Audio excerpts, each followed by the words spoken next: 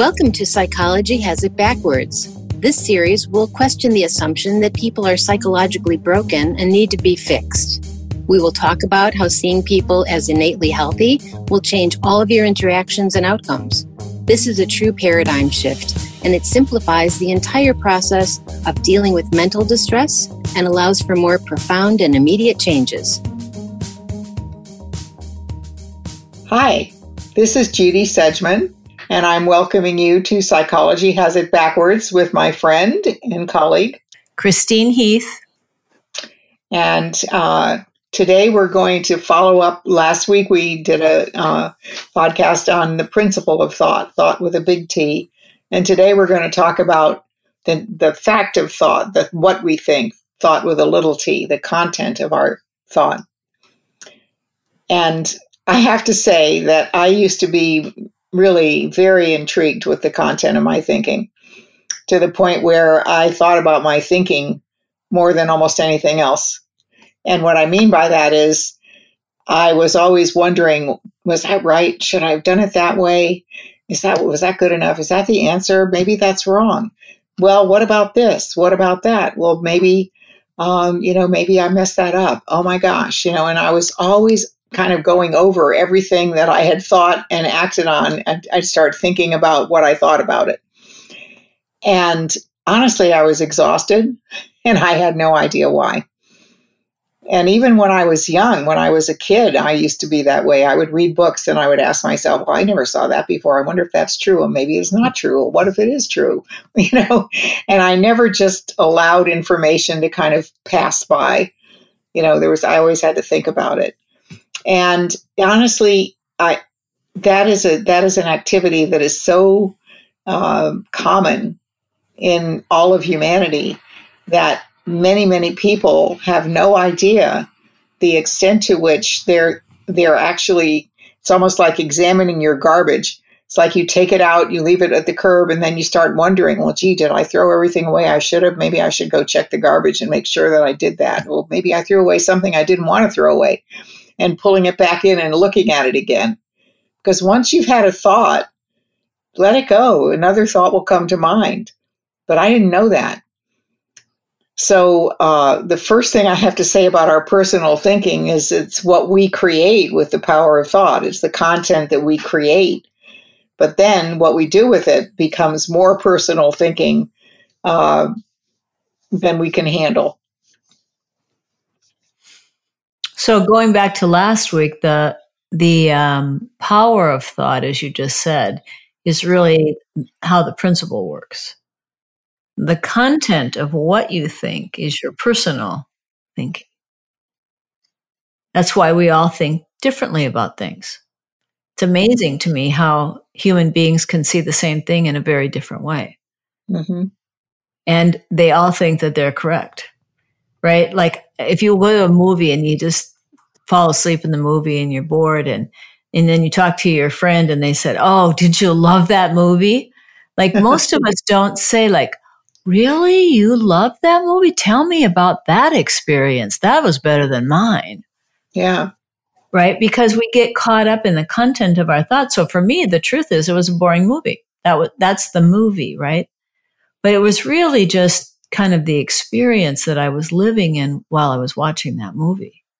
And that becomes the memory. So when we get too caught up in the content of thought, which psychology, I got to say, has become really obsessive with this. So, if you're doing cognitive therapy or cognitive behavioral therapy or any number of the CBD treatments and things like that, you're looking at kind of how thought works to some degree, but mostly you're looking at what you think about and then trying to change that so that you have a different experience.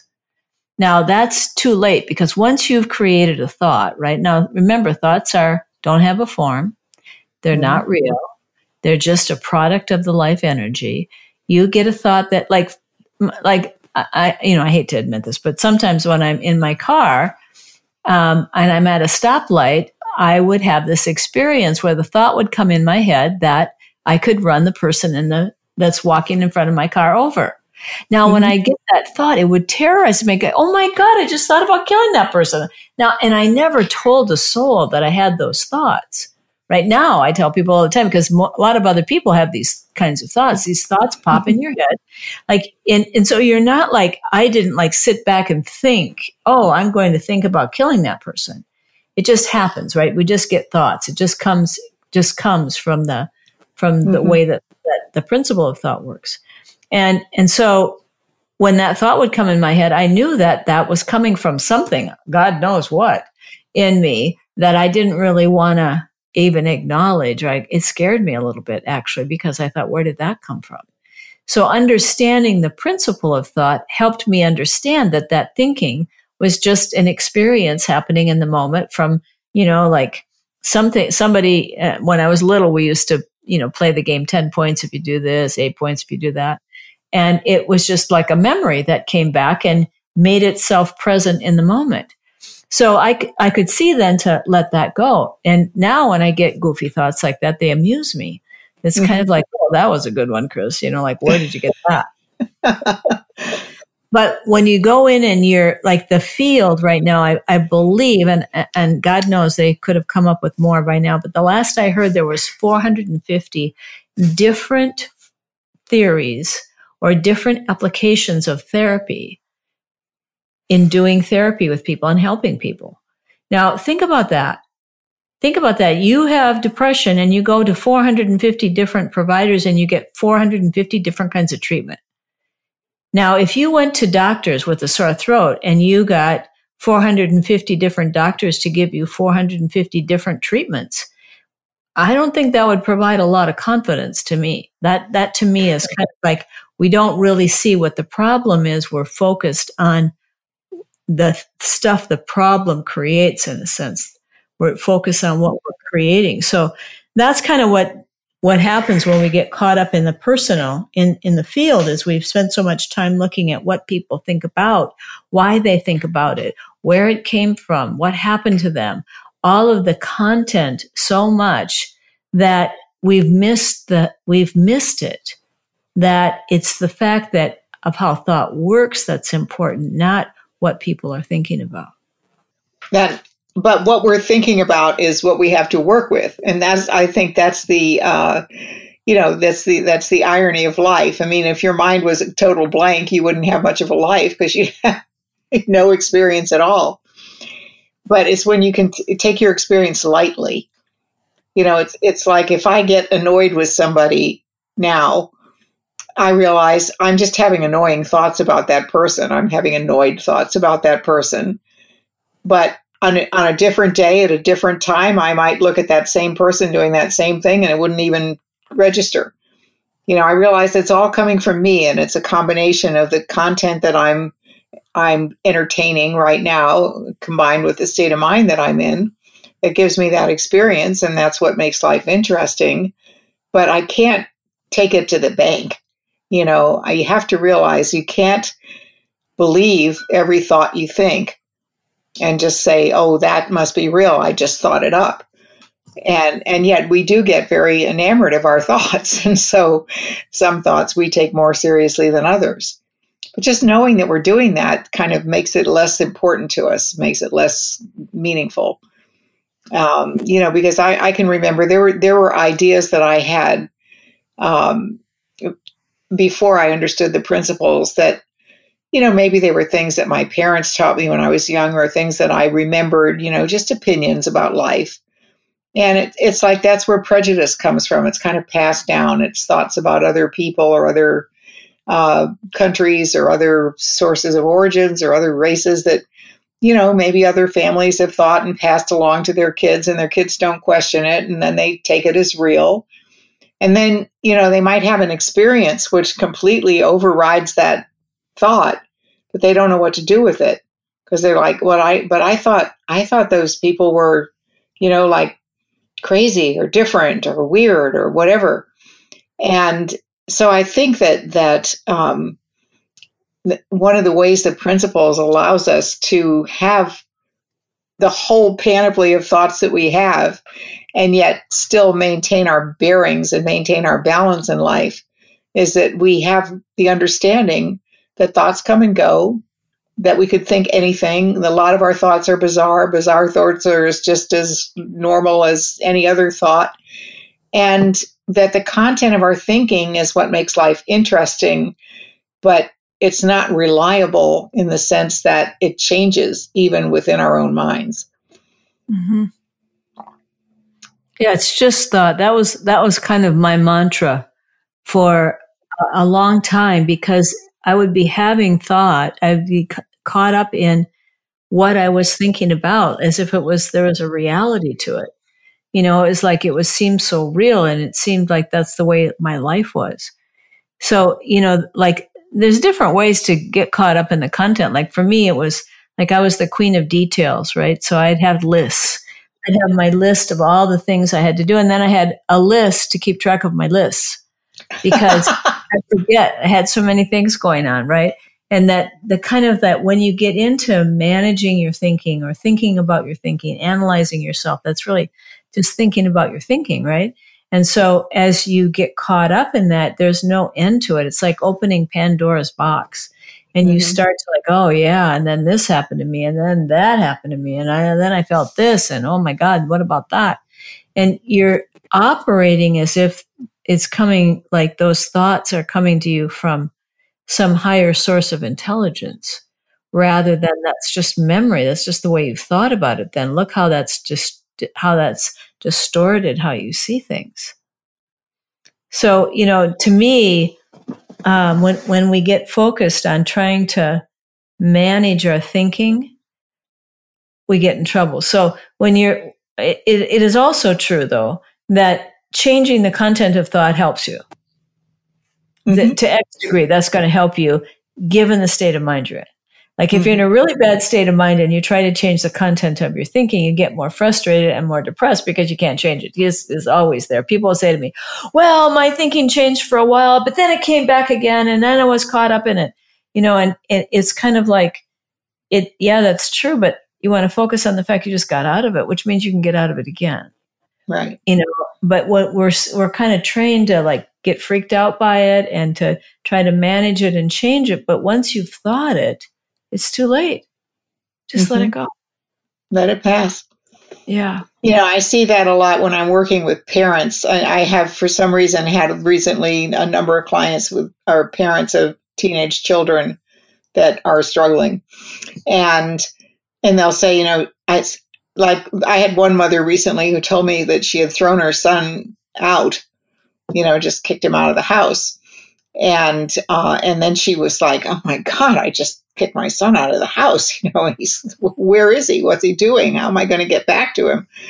And then she realized that, you know, she loved him. But at the time she kicked him out of the house, she said, when I was doing it, I just hated him. I just couldn't stay on the side. I didn't want to see him again. You know, I just felt like I can't deal with this.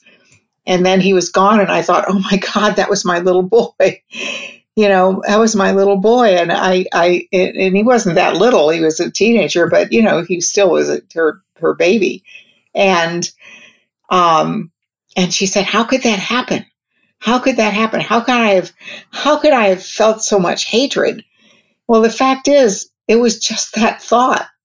When you understand that, you know enough to go to your room and calm down, not kick your kid out, you know. But when you don't understand that, you act on it because that's the only way you can get relief from it. You think, I have to do something about this. You know, this is really pressing. And I used to do that in business. I would make a lot of mistakes by acting on my worst thinking when I was desperate to get an answer. And then I'd realize, and the next day I would come up with something much better, and I'd have to kind of go back and redo and undo. And that's just very time consuming. And it's also very frustrating because you get so angry with yourself. But we have to, you know, when you start to realize, I'm making this all up. These are just random thoughts. Different thoughts come to mind in different states of mind. And I act differently on different thoughts, depending on the mood I'm in. And I can use my thoughts as a indicator of whether I'm in my right mind or not, you know, because when I start having thoughts like, let's kick the kid out of the house, maybe I'm not, maybe it's me, you know, maybe I need to just take a second look here. But you, in the moment, very innocently, you can't do any better than that unless you understand it is me. I have to quiet down and see if a more constructive solution comes to mind. And so our personal thinking is highly variable. Yeah. And, the thing is, to me anyway, it really helped me to understand wisdom and how that comes to us, because that comes to us via thought as well. Frequently. Sometimes it's, just we experience it kind of a feeling where you get like a gut feeling, people will say, where you just get this experience. And sometimes it's like this incredible thought pops in your head. So it comes in different forms, in different ways. But knowing that my little processing machine is more like Siri and less like a divine intelligence really, really, really helped me to see that I was attached to this intelligence of all things, but that it wasn't going to come from my little pea brain. It was going to come to me as opposed to my trying to figure it out, to process it, to go through the details in my head. And seeing that really helped me to not be so in my head, because I was always trying to manage my life by thinking about every detail, by trying to make sure nothing went wrong, by, trying to keep myself from making a mistake. And all the content of my thoughts and my life was in my head all the time. I'd get obsessive about how many calories I ate and how many times I exercised and what my weight was and what other people thought about me and what I thought about them. And, I'd replay conversations in my head when I'd get upset with people and like relive them in a sense and sometimes make them better, That couldn't have been that bad, right? Yeah. Well, no, it's more like I'd make them better. Like I really stood up to the person and told them off. Yeah. When I really didn't, Yeah. And, but it was interesting how real that would get. Sometimes, I get so caught up in the content of my thought. I'd be driving, like I lived in Minnesota, and I'd be driving for hours and hours and hours to do my job I had when I was in my 20s. And I'd get to the place and realize I had no memory of any of the towns I drove through or anything. I was just like so caught up in the content of my own thought that I really wasn't very present driving my car. And that would like, wow, what just happened? I didn't understand that. It was like, wow, okay. And then people also frequently do a lot of negative thinking about themselves. That's just your personal thought too. That's just you thinking. But sometimes people will come in, they'll have like attacking thoughts where they have these thoughts like, you're a piece of crap. You're so stupid. You should be punished. It's like this, all these like interesting thoughts that don't feel like they're coming from the person. But if you think about it, there's no other way to have that thought in your head. There's no like, masked marauder of your mother in your head. It's just your memories coming forth. So, it's like, if to me, it's like my intellect is Siri, and Siri's good for some things, but boy, he makes mistakes a lot. I have that English guy for my Siri, and I'll ask him for something like, I need the telephone number for the Secretary of the Interior. I just made a call to her, actually. And they'll give me interior designers. Yep. Like, what? No, I'll say, find the number for Judith Sedgman. And it'll say, I don't see a contact for Judith Sedgman. And I'm like, I call her all the time, Siri, find it. It's in there. I do not know what you mean. I call her all the time, find it and see what's in there. It's just a repeat of the details, right? It's just the details. But we are more than that. That's just that beautiful gift we have to create things and to think. But we're the thinker. So the negative things, they're all just you. We have to remember too that even our memories look different to us sometimes, or come back in different pictures. I always think of memories as like a big scrapbook of our life that we have all these scrapbooks stored away in our brain. And this is kind of touching. It's very sweet, and it shows you how it really illustrates this, though, that I had a client who had been a caregiver for a number of years during the prime of her life for her dying brother, her older brother. And she had missed out on a lot because she was caring for her brother.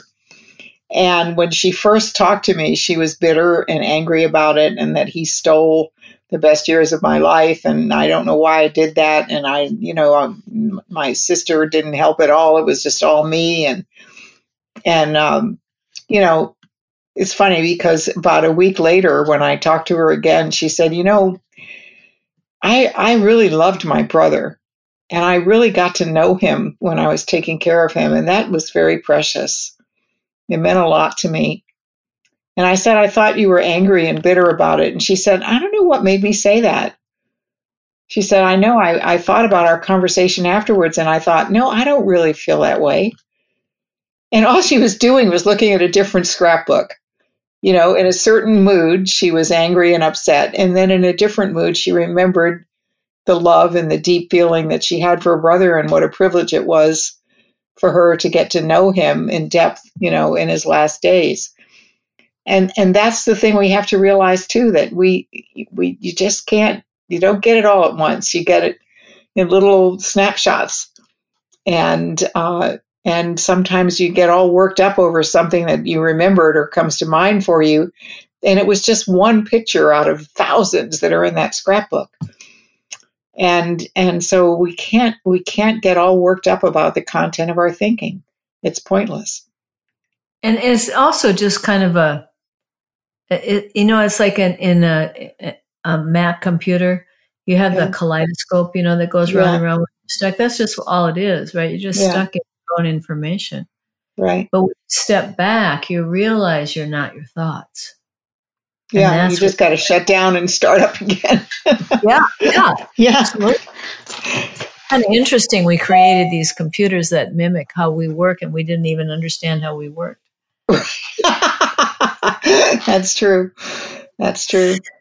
Okay, it's time for us to say aloha. Yes, we'll see you next week, and I look forward to it. So take care, everybody. Have a great week.